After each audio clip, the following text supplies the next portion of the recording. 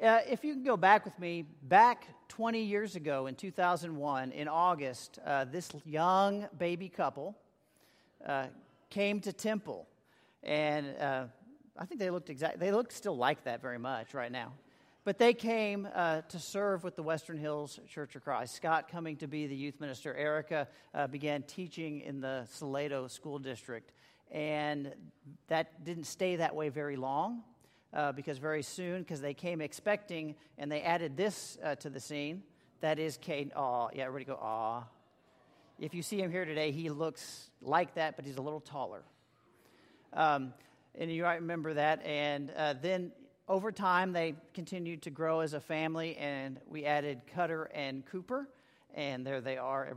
That one's definitely a thank you for the awe over there. Their family continued to grow and continued to bless this church. And, of course, we can go to now. If you don't remember what they look like, there's the Meyer family. And this church was blessed 20 years ago by the Meyer family coming here. I was already in town. I was serving at another church, and I was so excited. Scott and I had worked together in the past as interns that I had a ministry partner coming to town. And he came. And if you've been here any short period of time, made an impact on this church. Now, what I want to do this morning, though, is go back. I don't want to really preach an original message this morning. I'm going to go back and actually take one of Scott Meyer's messages and tweak it a bit for our purposes this morning. This morning, the question is, what do these stones mean? Now, several years ago, in fact, it was coming up on 16 years ago, Scott Meyer preached a sermon from the passage we're going to be in this morning. We're going to be in Joshua, chapter 3 and chapter 4. If you want to go there, we're going to be there in just a few moments. But what's happening in this chapter is the Israelites have been wandering in the desert for years, for 40 years, and they finally made it to the promised land, but they're not there yet.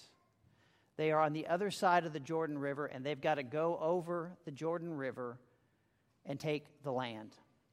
Moses is no longer the leader. He has passed on the leadership to Joshua. Now, if you don't know who Joshua was one of the men that was one of the 12 spies that they sent out earlier into the land to scope it out.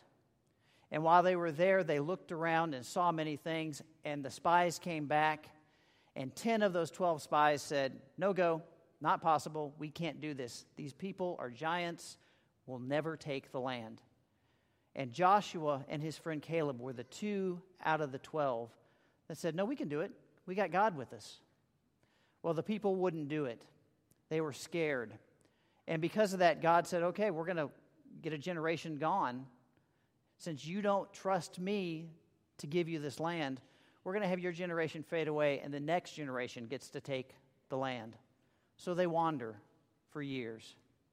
And the time has come, and Joshua and Caleb are still around. They do get to go into the promised land. And Joshua is the leader. And they have a time where they get ready, and they're going to cross over the Jordan River. And so that's where we'll pick up the story in chapter 4. Joshua is talking. They've actually crossed the Jordan River now. And what has happened comes from Joshua chapter 4. Verses 6 through 7.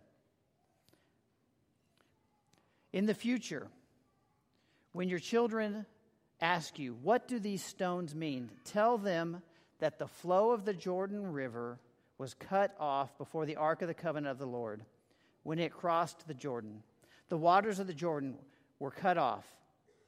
These stones are to be a memorial to the people of Israel forever. See, what happened is God had a plan, and Joshua used that plan. The Ark of the Covenant was to go in front of them, and when they touched the river, God said, "I've got a plan. Remember the Red Sea where I split that open?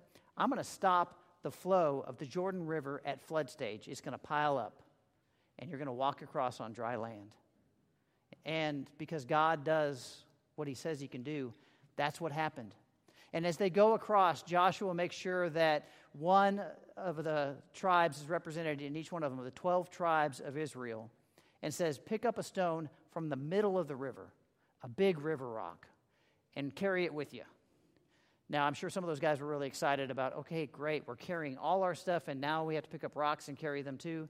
But they followed Joshua's orders. And when they got to the other side and got to their camp, they made a stack of these 12 stones, obviously from the riverbed. And then Joshua told them what that was supposed to be. It says, when your families later on, when the kids that didn't get to cross the Jordan River and see this happen, when generations from now they see this stack of stones, you tell the story. Not the story of what Israel did, but of what God did.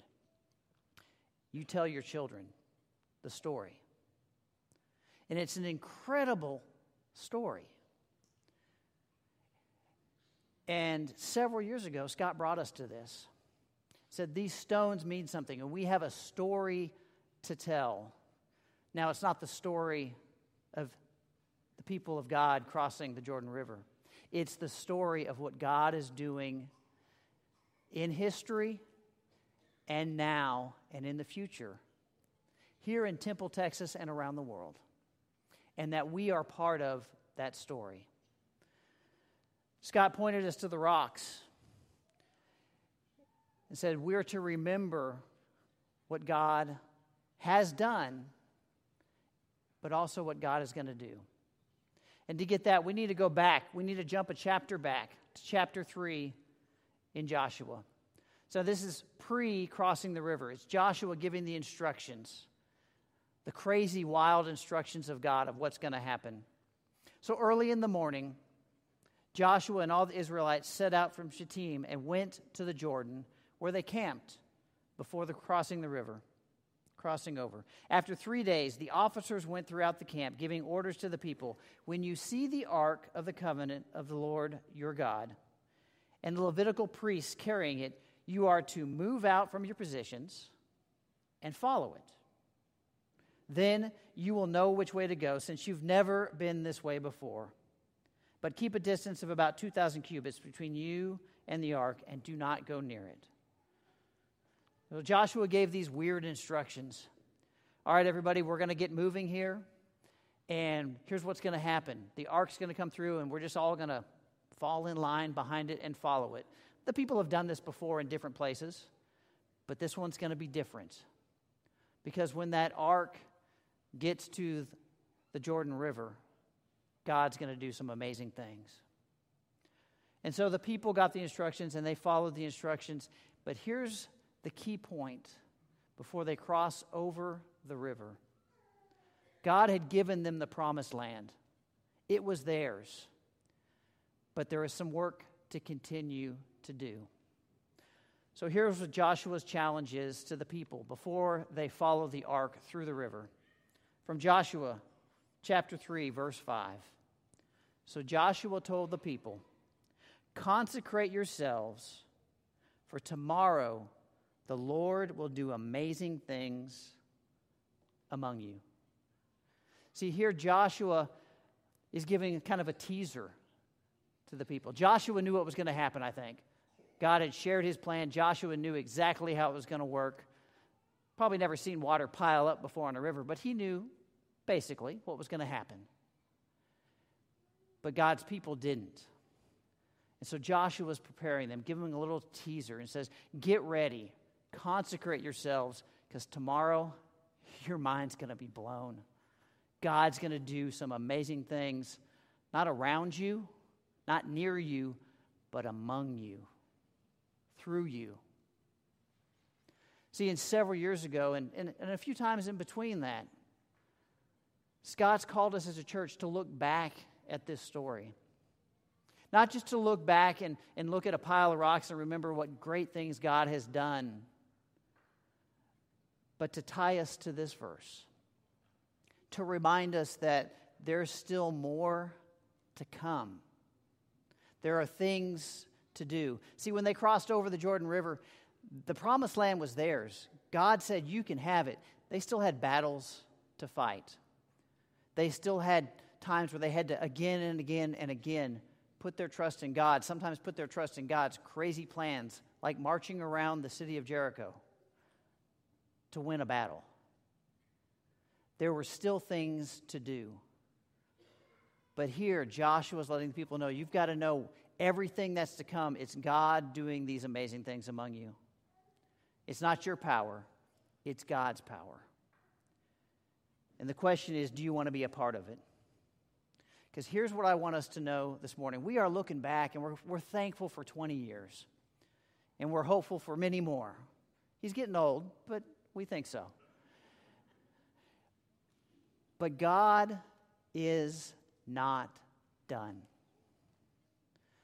The Western Hills Church, we do look back.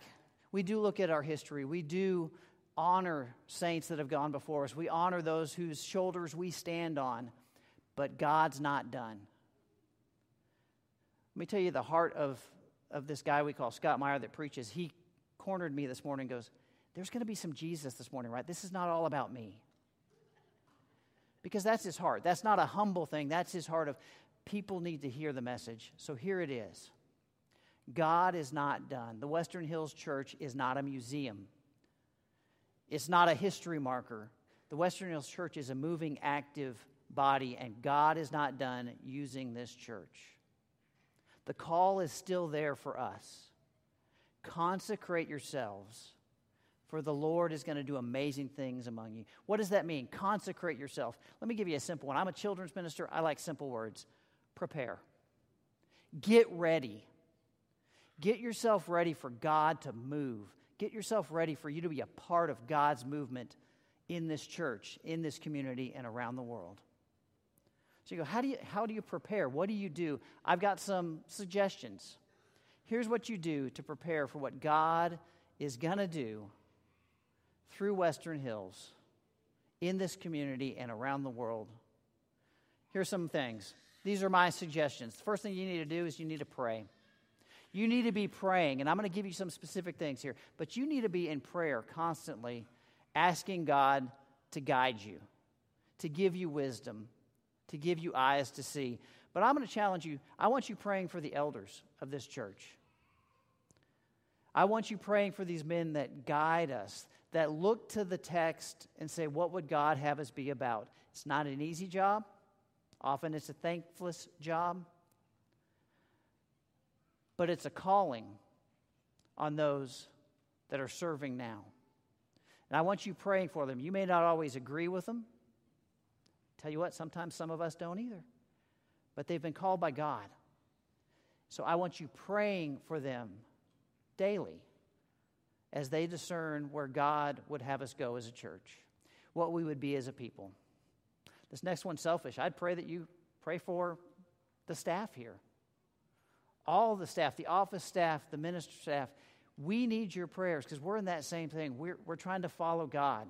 We're trying to look at His Word and say, what's next? What should we be about? Who needs Jesus? And how do we get that message to them? We need your prayers. We need you praying for us. I also ask you to pray for some open doors.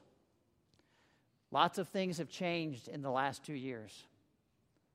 The amazing shifts in our world that haven't been seen in a long time. COVID made things change. It made us reinvent ourselves in a lot of ways. And it closed some doors, but I believe it's opened some doors.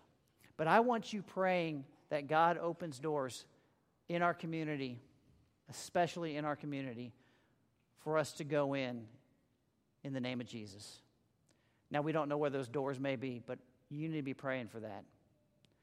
You need to be seeking that for us, for you. I also want you to be praying that we have receptive hearts. So it's not just that the door is open that we can go in, but that there are people ready. Often we talk about, hey, we're glad you're here. If you're new with us, thank you for coming and joining us. We've been praying for you even though we don't know your name. And that's true because we're praying for receptive hearts. We want you praying as a church for that too. That those that we might reach through these open doors, through any way possible, would be receptive to the saving grace of God. Because that's God working. It's not how hard we try, it's God working in the lives of people. So be praying for people to have receptive hearts. Maybe you need to be praying for you to have a receptive heart.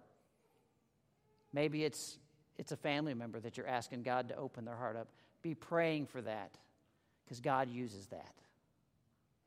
The next way to prepare is act.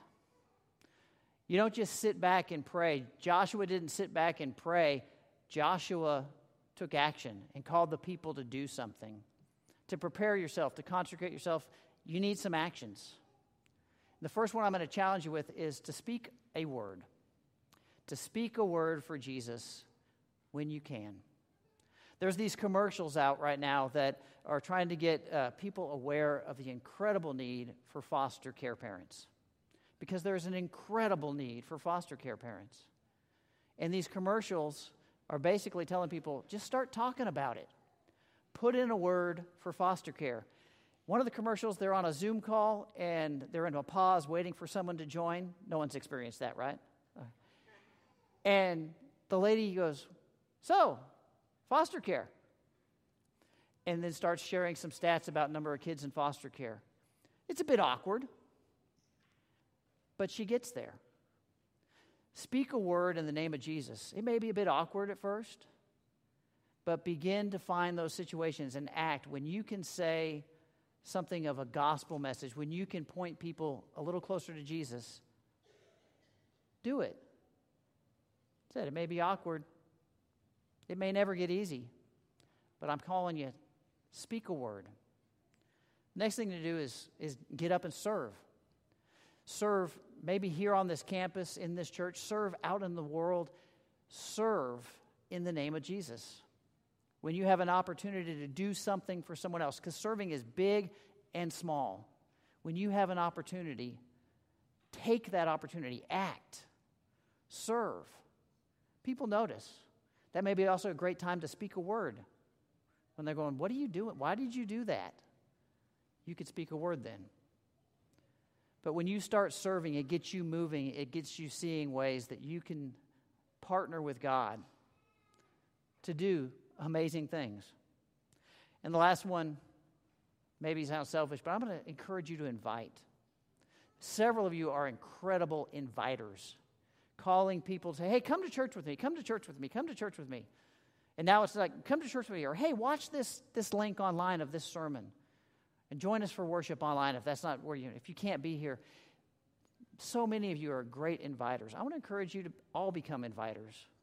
When you have an opportunity, share what we have. Ask them to come.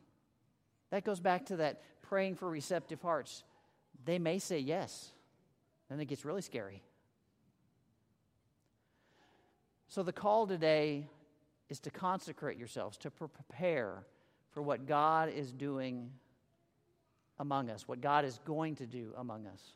There's some great dreams for this community that the elders and the staff and many others want to see happen because so many people need Jesus. You may think that we're a Christian nation, but that's not true. Many know the name of Jesus, but they don't know Jesus. And so we have an incredible opportunity. We have a community that's ready for us to go in and serve in the name of Jesus and share the gospel. May not be easy, but again, the scripture says it's God that's going to do the amazing things. It's not what we do. So the call this morning is to notice the stones and to remember what God has done, but don't stop there. Because the call to the Israelites back then wasn't point out those stones and tell them what God used to do and say, and now we sit here in the promised land and do nothing. The call of looking at the stones is a call back to consecrate yourselves and start looking for the next way God is going to do amazing things among you. Because if you let him do that, it will be some amazing things. God has done some amazing things over the last several years through this church. Lives have been changed because of this church, because of you. Don't let it stop. God's not done. We're not done. Scott Meyer's not done. But lean in, pray, act, and watch for those amazing things. If you would stand with me, I'm going to pray over us. I'm going to ask MJ to come up after the prayer. He's going to lead us in a song called Ancient Words. Kind of bring us back. Here's why we do all this. It's because of those words of Jesus that offer hope in life. Let's pray. Father God, we thank you that you are a God that is not dead but alive. A God that has done amazing things and continues to do amazing things. So God, I pray right now for all of us to have open hearts,